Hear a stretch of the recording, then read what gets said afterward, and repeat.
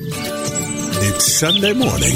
Time for the Great Outdoors with Charlie Potter. Brought to you by the all-new Chevy Silverado and ChevyDriveChicago.com on Chicago's very own 720 WGN.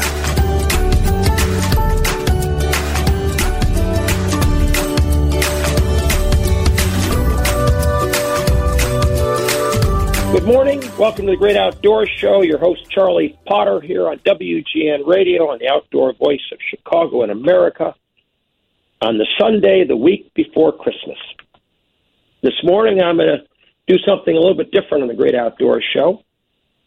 It has a lot to do with the great outdoors, but it doesn't have anything to do with some of the things we usually talk about. It's not about conservation, not about the future of families in the outdoors. Well, actually, it is in a way. So with that tease, I am going to talk about pond hockey, something that goes back to, well, in many ways it goes back a long way in Canada and less extent in the United States. But at Christmas time, if you think of the old Currier and Ives paintings, and if you've spent time in Canada, you know that pond hockey, well, it's the national pastime. Of course, now it's done mostly indoors.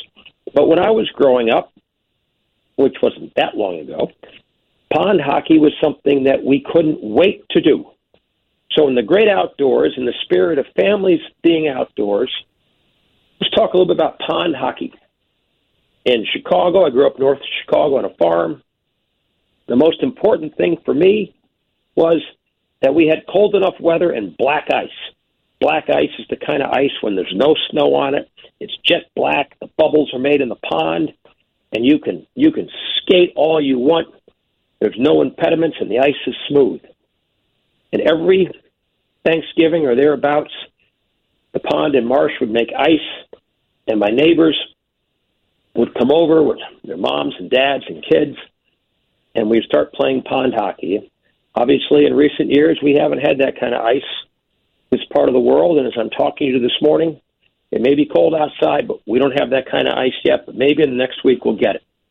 So pond hockey was something that families did and kids did, and all the kids in our area who are on neighboring farms and things like that would find a pair of hockey skates and an old stick, and in the weekend before Christmas, we would have a pond hockey game that would go on for hours, and we'd come in and freezing cold. You couldn't feel your hands, couldn't feel your toes, and there'd be hot chocolate and hot cider, and I realize it sounds a little Norman Rockwellian as I talk about it, but it really was.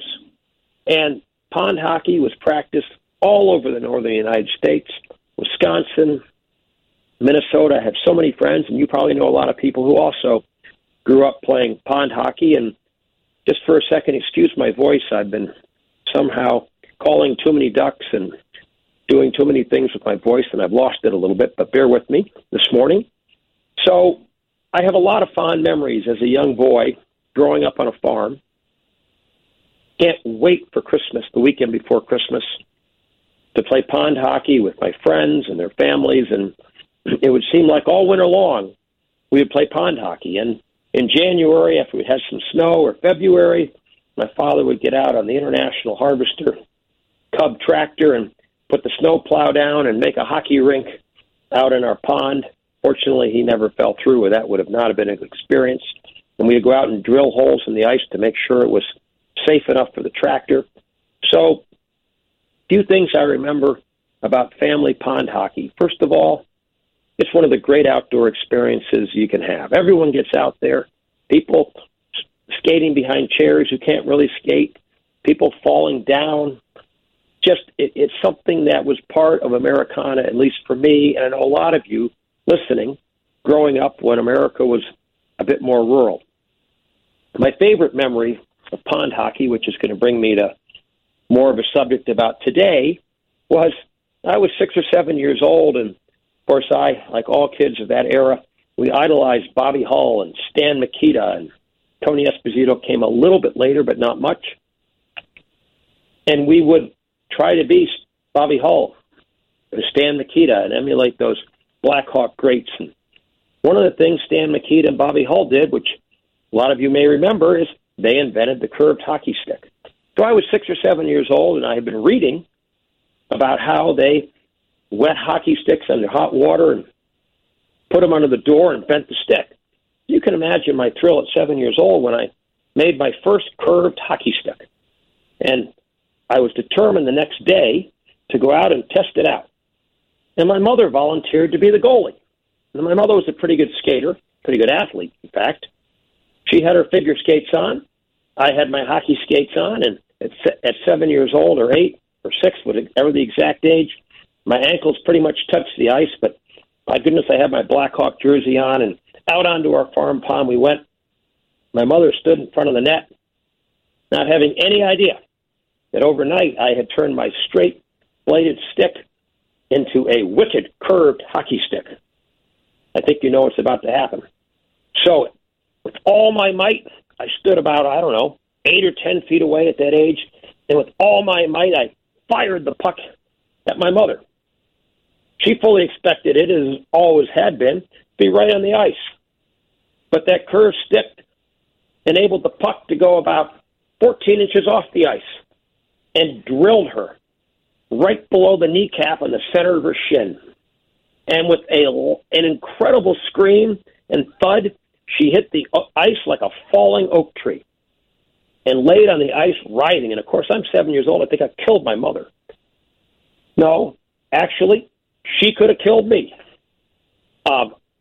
When she finally collected herself, the words and the expression were so much as, "How could you do this to your mother?" Well, of course, I didn't know I had a curved stick. And thus pond hockey across a lot of the upper part of the United States was taking place with lots of kids bending hockey sticks and surprising their parents who wanted to be goalies or play against their kids with the fact that these little kids, and I was one of them, could actually lift the puck thanks to Stan Nikita and Bobby Hull. So I remember that memory as I think about pond hockey the weekend before Christmas, the weekend we're having right now. And what made me really decide to do this show was I think it's such a big part of America. Family time outdoors.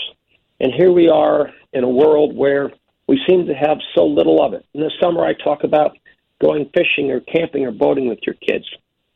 This time of the year, if we can get some ice, it's an absolutely great time to get on the outdoor ice with your friends and play a little pond hockey and bring back some memories. And I had lots of memories that came back to me, actually, Thursday night when I went down to the United Center. Of course, as a kid, I grew up going to the stadium. And the stadium was a great old barn. And as a young kid, nothing thrilled me more than to have toilet paper stuck in my ears because it was so loud, and going to watch Bobby Hull wind up behind the net and make a rink-long dash. And it seemed to me like every time he touched the puck, he was making a rink-long dash and firing that slap shot from inside the blue line. And as Lloyd Pettit would say, a shot and a goal. And so those memories Thursday night, when I went to United Center, it's not the old barn in the stadium. When you sat on the second deck of the stadium, by the end of the second period, you could barely see the ice because the smoke from everyone smoking cigarettes was so bad. The United Center is clean, a beautiful building. The only thing about it is the Blackhawks aren't very good. We all, in the last decade or so, or 12 years, have been spoiled by the Blackhawks. Patrick Kane, Jonathan Toews, Corey Crawford, Marian Hossa, Duncan Keith, and on and on and on. The Stanley Cups, 3 Stanley Cups. My kids grew up going to Stanley Cup quality hockey. Thursday night I went to the United Center and I really saw minor league hockey, at least on the Hawks side. But I saw one of the greatest professionals of all time, Alex Ovechkin, score his 798th, 799th, and 800th goal. And when Alex Ovechkin scored his 800th goal, the United Center erupted. Mind you, the United Center was only about 2/3 full, but it erupted. And this proud franchise stood on the bench, too, and acknowledged Alex's incredible feat, only the 3rd player in history ever to score 800 goals. It's a long way from the ponds of Libertyville, Illinois, to the United Center, but the theme is there. hockey is a game that's thrilled for generations. And in my case, most of my time was spent playing outside. I didn't really start playing inside until I played at Northwestern, where we had the ability and the luxury to play in indoor rinks. And that's the first time probably in my entire hockey playing life that I wasn't freezing to death and didn't have frostbitten toes. So if you have a chance, take your kids, take your grandkids, find an outdoor pond where the ice is safe, and just have a little bit of a skate and think about how it was done for so many years before we had cushy indoor rinks. And hats off, as they were, to Alex Ovechkin on Thursday night, and may the Blackhawks regain their former glory and once again wear that shirt with great pride and great success. I'll be back in just a moment with more on the Great Outdoors Show. This is Charlie Potter, the outdoor voice of Chicago and America, 720 WGN. And first, a message from our longtime sponsors, the Northwest Indiana and Chicagoland Chevrolet dealers. When sunrise is your alarm clock, life is different. You eat a ditch for breakfast. Love the smell of diesel in the morning with a hot cup of Joe. The weather report is 40% chance of mud. And corporate pull, that's 36,000 pounds of towing capacity with a gooseneck trailer. Muddin' is PTO. You know sometimes when the paved road ends, the fun begins. Chevy Silverado 3500 HD is waiting to run over something, anything.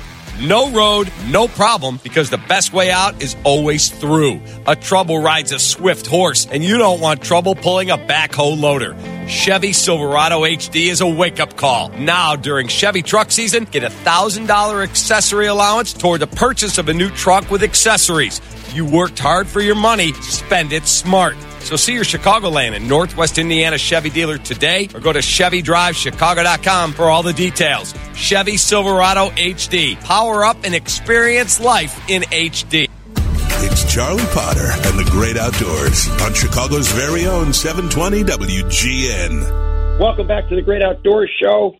Charlie Potter, your host here on WGN Radio, and thank you for putting up with my little bit of a scratchy voice. As I said at the beginning of the show, I've maybe been outside calling too many ducks, but also on Thursday night, as I mentioned before the break, I had the thrill of going to the United Center and seeing Alex Ovechkin score his 800th goal. And before I switch to a topic to close out this weekend before Christmas show, I do want to say, as a kid growing up, when we laid in bed at night listening on the radio, listening to Lloyd Pettit and calling the Hawks games and calling a shot in the goal, it was magical. And I'm sure it's magical today for kids lying in bed at night listening to the Hawks, only it's a shot he scored instead of a shot in the goal. And I hope if we go back ahead 30 years from now, the kids today will have the chance to know what we all knew, and that is great Blackhawk teams proudly wearing the logo. And Chicago's a hockey town. There's no question about it. And from the outdoor rinks around the country and to the farm ponds, there's still hockey players being born. They're not all being born inside rinks and learning what it's not like to be out on the cold ice and the cold air and the cold of winter with hot chocolate and cider waiting for you after a pickup hockey game. Enough reminiscing. On to the real world. And what does the real world bring us? It brings us chaos on the computer. So on this, the Sunday before Christmas, I don't want to be terribly serious. I love talking about pond hockey and growing up and playing pond hockey. But we have a serious problem that the interest of states to recruit people to come to their states to go hunting is actually working. And it's working to the point where states are having their computers crash when it's time to register to go hunting. So in Idaho, for example, last week, it was time to register for the 2023 fall big game hunting season. And so many people went online at once to try to register to get an application that, of course, the system just folded and crashed. And for 2 days, if you wanted to buy a pheasant hunting license in Idaho, so you go pheasant hunting, you couldn't. If you wanted to buy a big game hunting license or register for the big game draws, of course, you couldn't. finally the state of Idaho sent out a notice to everyone who, I think in their database, because I didn't try to apply for a license, but I got the notice anyway saying, we are terribly sorry for the inconvenience. So many people want to come to Idaho to go hunting that our system could not handle it. And it makes me wonder, what are people thinking? Of course, if you advertise that you have the best hunting in the world, the most beautiful scenery, the nicest people, the best weather, all these things, in today's world, people are going to respond. And all the states, virtually without exception, have decided that they want more hunters to come and see their states. What is going to happen in Illinois if this actually works, and we suddenly get thousands more applicants for deer hunting, for out-of-state licenses? It means the odds go down. In the state of Utah, which is one of the fastest-growing states in the country that has great hunting, for every 100,000 people that move to Utah, there are 3,000 or 4,000 new people hunting. The system can't take it. There's not room for 3,000 or 4,000 people, much less of 1 million people as they project move to Utah. There are going to be 50 or so thousand new hunters in the state of Utah. Illinois, of course, has the opposite problem. People are leaving Illinois, but the actual number of people who want to go hunting in Illinois from a non-resident basis is increasing. So we have this paradox in front of us. All the states have decided we need more hunters to carry on the tradition, that hunters are aging out, and we need lots of new hunters to replace them. The only problem is there's no place to put these hunters, and the current demand is very, very high. And so new hunters have not only nowhere to go, but they're more mobile. They tend to have a little bit of money to spend, so they definitely get around the country more. They may hunt multiple times in different states, and the system is overloaded. Technology is working too well. And I see the day coming where lots of states are going to have to reverse course, because after all, it's the residents of states who pay most of the bills, and the residents of states like Illinois, where we have great deer hunting, don't want to see that opportunity being sold to someone from out of state. Goodness, God forbid that person might come from Wisconsin. So, in any event, it's one of those challenges we see in wildlife management, an unintended consequence of success. The success being, let's recruit a lot more hunters without having figured out exactly what we would do and how we would handle them. I hope you have a great Christmas and holiday week ahead. I thank you throughout the year for listening to the Great Outdoors Show. And whatever it is you're hoping for on Christmas Day and during this holiday season, I hope it involves being in the outdoors with family and friends. And if you have a chance, go make that turn on an open door, on an open air marsh and pond. The ice is different than it is inside. The air is a lot more crisp, and you can almost hear the echoes of the past coming down from Canada, where hockey was invented, when the greats all learned to play outdoors. Merry Christmas to you all. Happy holidays. This is Charlie Potter on the Outdoor Voice of Chicago and America, 720 WGN.